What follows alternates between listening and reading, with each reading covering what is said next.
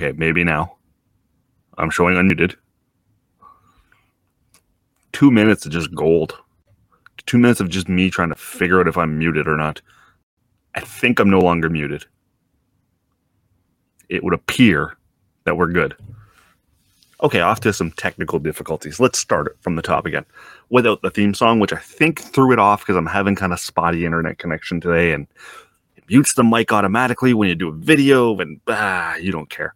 Anyways, welcome to Live on Lunchbreak with that nerd dad, Joe Williamson. How the hell are you? How are you? I am well. Today we got, I'm going to bookend it with kind of sad news. We're going to have some fun in the middle, but we're going to kind of bookend it with some sad news. But we'll talk parenting, pop culture, and politics. What's going on in my world parenting-wise? We have started potty training. We have started long overdue potty training on a 3-year-old. And honestly, potty training is just one of those things where the parents have to be ready for it. They do. The parents have to be ready to do the routine, especially if it's your second one. I remember for the first one, it was such a priority. Okay, we're going to get this one potty trained, and we're going to get it so we don't have to wear diapers anymore, and it's going to be great when we go out in public. But then you realize it's not actually great in public, because then you have to find a bathroom at all times. You know, you got to worry about the disgusting public bathrooms. So it's actually much easier if they just go in their diaper, or pull up in this case. So we started potty training around my house, and just remembering how much of a pain in the ass it is. So if you're potty training, let me know your tips and tricks. But that's not what I'm here to talk about. This is at its core an entertainment program. And the first thing I want to talk about today is the passing of Hazel McCallion. Now, for those in Ontario, Canada even, Hazel McCallion's probably a name you know and recognize. She was the mayor of Mississauga for, I've got the notes here, 100 years. She was the mayor from 1978 to 2014 of Mississauga. She was the mayor well into her 90s. She was over 94 when she finally, I don't know, I don't even remember if she gave up her seat as mayor, if she lost an election, but she was the mayor there forever, and she'll be sadly missed. She continued to work well into her hundreds. She, as I said, 101. And we lost a powerful woman in politics. Now, here's where I'm going to be a bit of a dick. And I just can't help myself. The post from Mississauga says, "It is with great sadness that we advise of the sudden passing of Hazel McCallion, former mayor and city's biggest champion. Our thoughts are with her entire family at this time." Sudden passing? She was 101. There is nothing sudden about it. If I drop dead later on today, that would be sudden. People wouldn't see that coming. But sudden passing at 101? Not buying it. Doesn't pass the old smell test. If I live to 101, do you know what the headline will read? "We are happy to announce the long overdue news that nerd dad has passed away at 101. There'll be nothing sudden about it." So, my condolences to her family and friends. She had a hell of a life, worked right to the end, but nothing sudden about it. Now, from someone who worked her ass off not to die, to someone who seemingly has a death wish. Jay Leno. Jay Leno feels like he's on some Final Destination shit right now, doesn't he? Doesn't Jay Leno feel like he's on a kind of a Final Destination trip? So not long after his burn that he had to go to the hospital for. Last week, he falls off a motorcycle and breaks a bunch of bones. Jay Leno reportedly broke several bones in a motorcycle accident last week, only months after he suffered serious burns to his face, chest, hands in a garage fire. The former Tonight Show host told the Las Vegas Review-Journal that he was knocked off his motorcycle on January 17th. The fall broke Leno's collarbone and 2 ribs and cracked both of his kneecaps. This is after serious burns to his face, chest, and hands. Jay, it seems like we're going to lose you this year. I don't particularly want to lose you. I have no real strong feelings about you one way or the next. But this is starting to feel very Final Destination-y. Wouldn't you think? You know, maybe don't drive behind any trucks that have exposed lumber. Avoid handsaws. I might even avoid elevators. Those are 2 major freak accidents to happen very close to one another. And you're in your 70s. And this photo was taken a long time ago. And yet you weren't the picture of a healthy man back then. So just be careful. For your family and friends' sake, be careful, Jay. That's all I'm asking. That's all I'm saying. Be careful.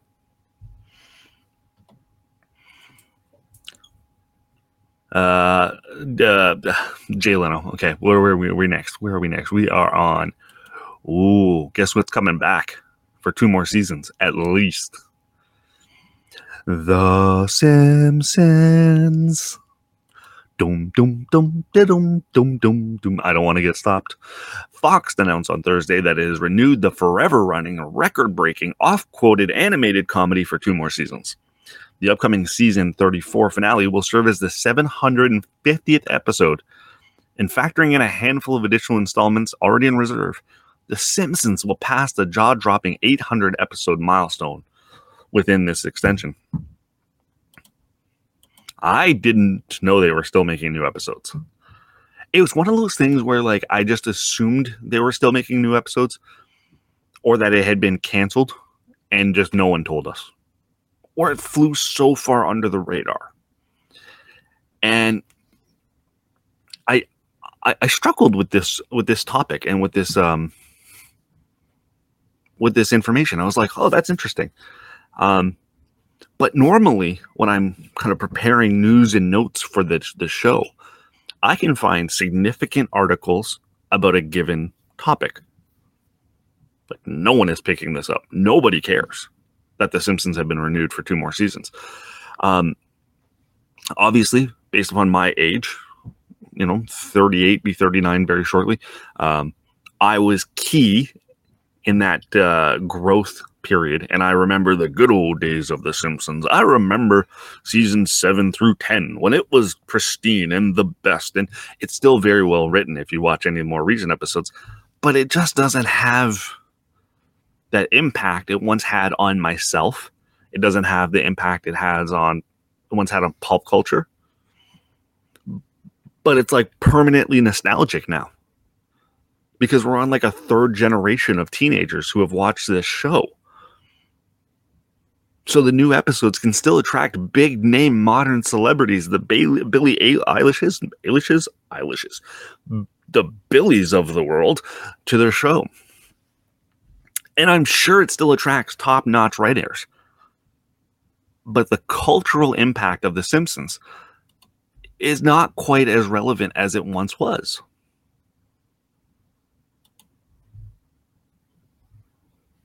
I mean, congratulations to the writers, the voice actors. I'm sure it keeps 1 million people produced, and I'm sure if you, in 100 years from now, they'll still be rerunning reruns of The Simpsons. And after 35 years, let's be honest, it's outlived a number of us.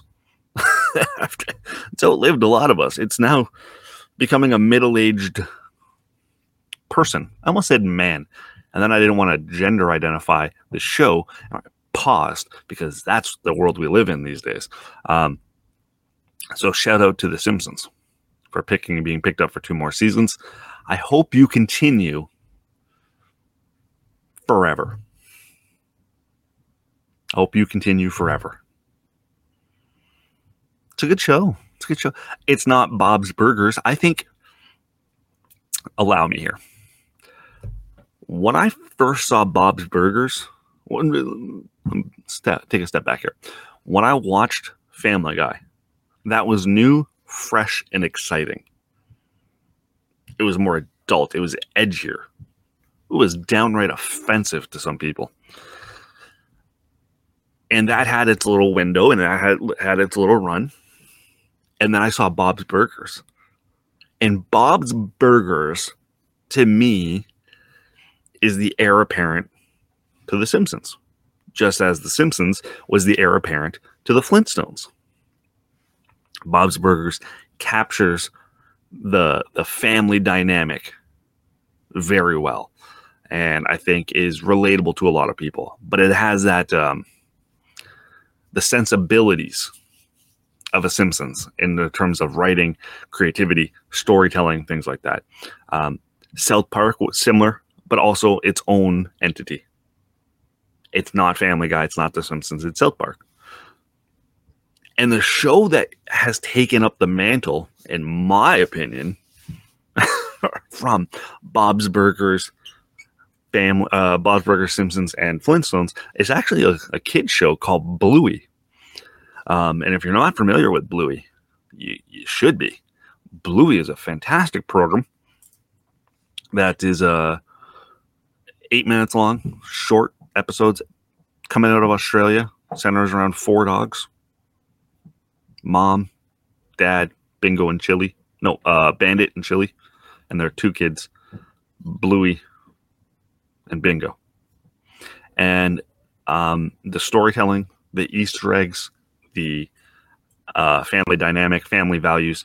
Bluey is the heir apparent to that genre of show. So if you haven't watched Bluey, check it out. All right, finally, I've been kind of dreading doing this topic because it's gut wrenching, but I think we need to. I think I need to. I think I need to talk about it. I think I need to see where my thoughts take me, and we're going to talk about Tyree Nichols and the video that was released late last week of him being brutally murdered by 5 officers in a 3-minute video.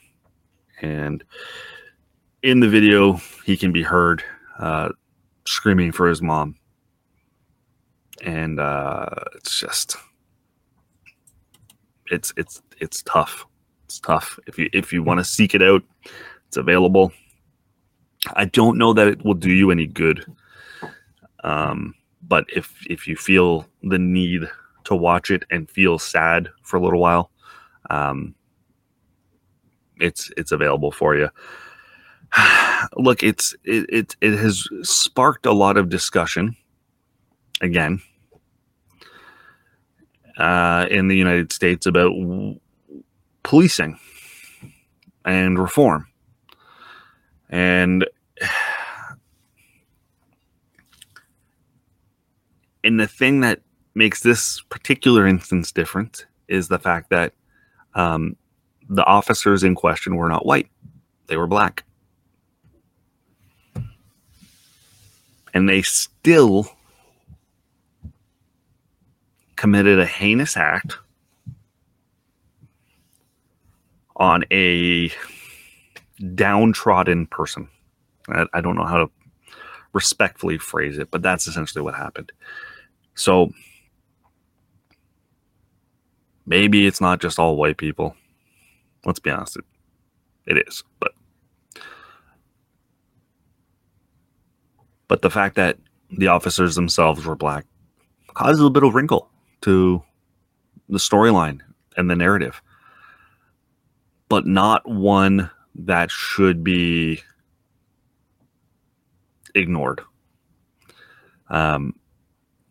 Policing needs to be revamped, needs to be revisited. The whole institution needs to be reconsidered, especially in moments like this. and I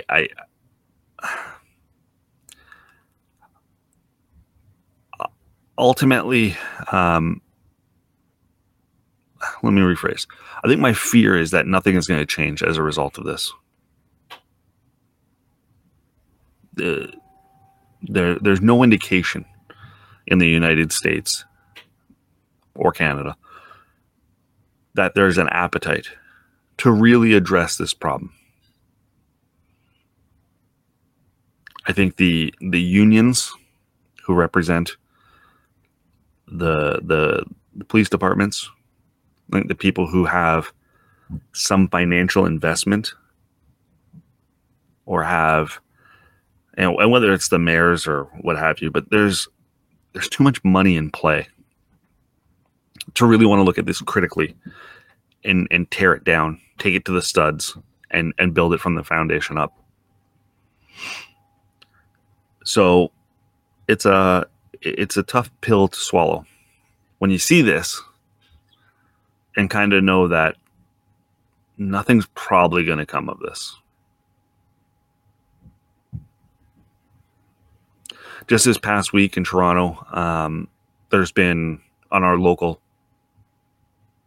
subway, TTC, our local transit system has seen a huge spike in violent crimes being committed on the transit system. Our mayor's solution was more police officers. There'll be more patrolling. And latest report shows that the increased presence of police has had zero effect on the reports of violent crimes. Because the criminals aren't committing the crimes in front of the police officers. They're waiting till they're not around. Or they're just picking a different moment. It's gut-wrenching to think about where we are now and where we're going to be in 10, 20, 30 years. Because, you know, there's a few kind of analogies that come to mind, and I think they apply to the idea of policing and what do we do with the institution of policing. One of them is the best time to plant a tree was 20 years ago. The second best time to plant a tree is today. It's kind of the same thing with the idea of undertaking policing and reviewing what needs to happen within the police force. If we're going to review it, if we're going to have an honest conversation about the role they play in society, it should happen today. It should have happened 20 years ago, but now it should happen today. And it's a huge undertaking. We're talking years upon years to get this thing right. Which leads me to the other analogy that kind of comes to mind when I think about this, which is, how do you eat an elephant? One bite at a time. It's going to take a long time to finish that elephant, but you got to start. So, Tyree, I hope you're remembered for more of that than the tragic video.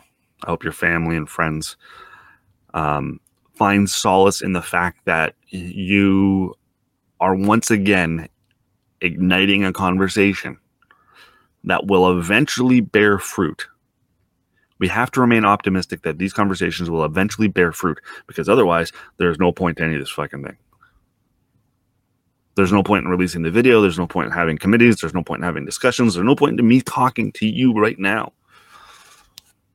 We have to be optimistic that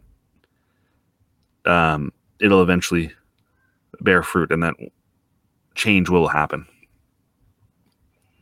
And I'll leave you with this.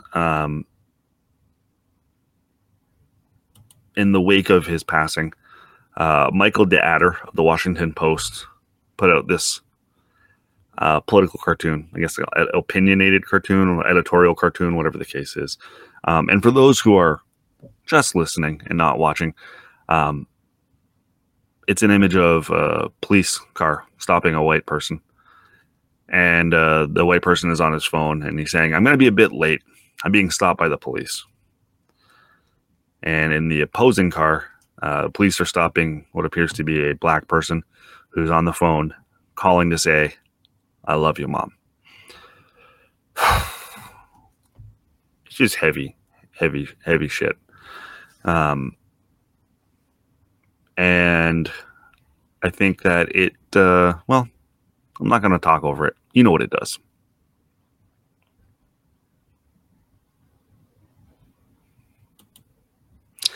Thanks for listening. Thanks for watching. I am That Nerd Dad, where we talk parenting, pop culture, and politics. Please just take care of one another.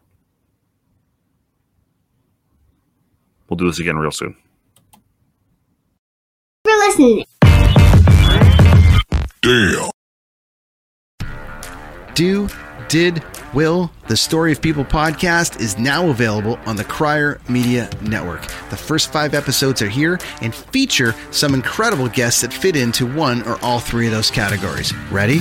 Tara Sloan from the San Jose Sharks Undercurrent podcast at NBC Sports. Marianne Iveson from Iveson Voice and the Let's Take This Outside podcast to talk about the world of outdoors as well as voiceover land.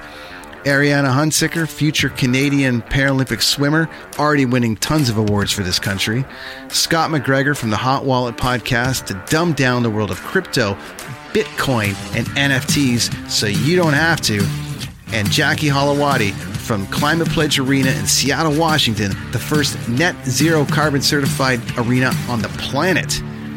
Wherever you get your pods, wherever you watch your pods, and on the Crier Media Network.